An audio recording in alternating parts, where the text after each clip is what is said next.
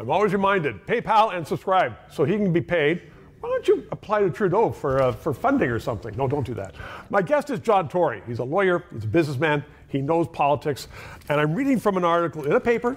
It says, Ottawa won't overhaul access to information. Access to information, from my point of view, is all about democracy, how you find out how your money is being spent. Now this government is saying, yes, there are problems. We aren't going to overhaul it. You know government.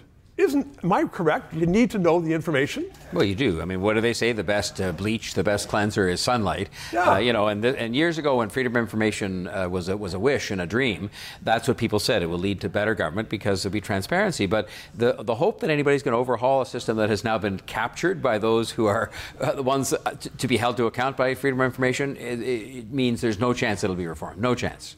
The lawyers that's rather pessimistic, though. I mean, they are gearing up with more and more lawyers in Ottawa in order to defeat access to information. All these agencies say we don't want anybody to know what we're doing, but really, that's going to be government overrun. But we don't want the government to hire up more lawyers in order to do all that. But they're doing it. The private sector people often, who are the ones, that are wanting to keep information private, or the bureaucrats, have more lawyers. They have a lot of lawyers, and so do the private sector people, who often, let's not forget, they don't want that information sometimes to be public either. Absolutely. So if you really sort of think about it, who does want the information to be public?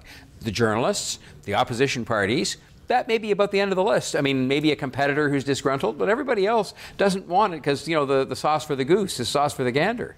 Well, if you're a minister in the government and you're doing a great job, you may want some of that stuff public. Maybe. So, I mean, that's all the people around you may not. I mean, if you're a bad minister, you won't. But that's what government's all about. The system has been captured, and I've seen it at 3 levels of government, and it's captured at all 3, where you can bog it down, you can delay it, you can run out the string, you can hire lawyers, you can do all this stuff. And this legislation that's actually meant to be pretty straightforward. Yeah. You make a request. I think it's 30 days later. You're supposed to have an answer, and except for things that are like thousands of pages, most of the answers could come fairly quickly because they're fairly straightforward. But do they come? No. 6 months later, no answer, lawyers, correspondence back and forth, and the clock runs out.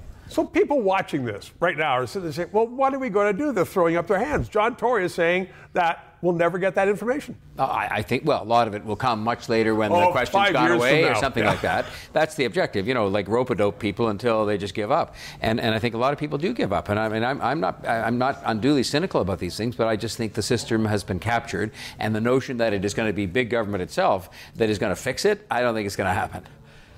Unless it becomes an issue in an election and a government you and is I know elected. That. Come on now. What election ever turned on freedom of information? No, it's usually lack of the information because there's been corruption. These are not going to be the issues. And so the thing will go on, and no matter what attempts are made to fix it, I don't think they'll be successful. John Tory, realist, 3 minutes.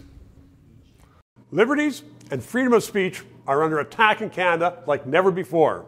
So let's keep this discussion on the air. PayPal, write a check, and please include your address so I can write a thank you letter to you. And ask your friends, please subscribe. It's important to keep this on the air. And thank you.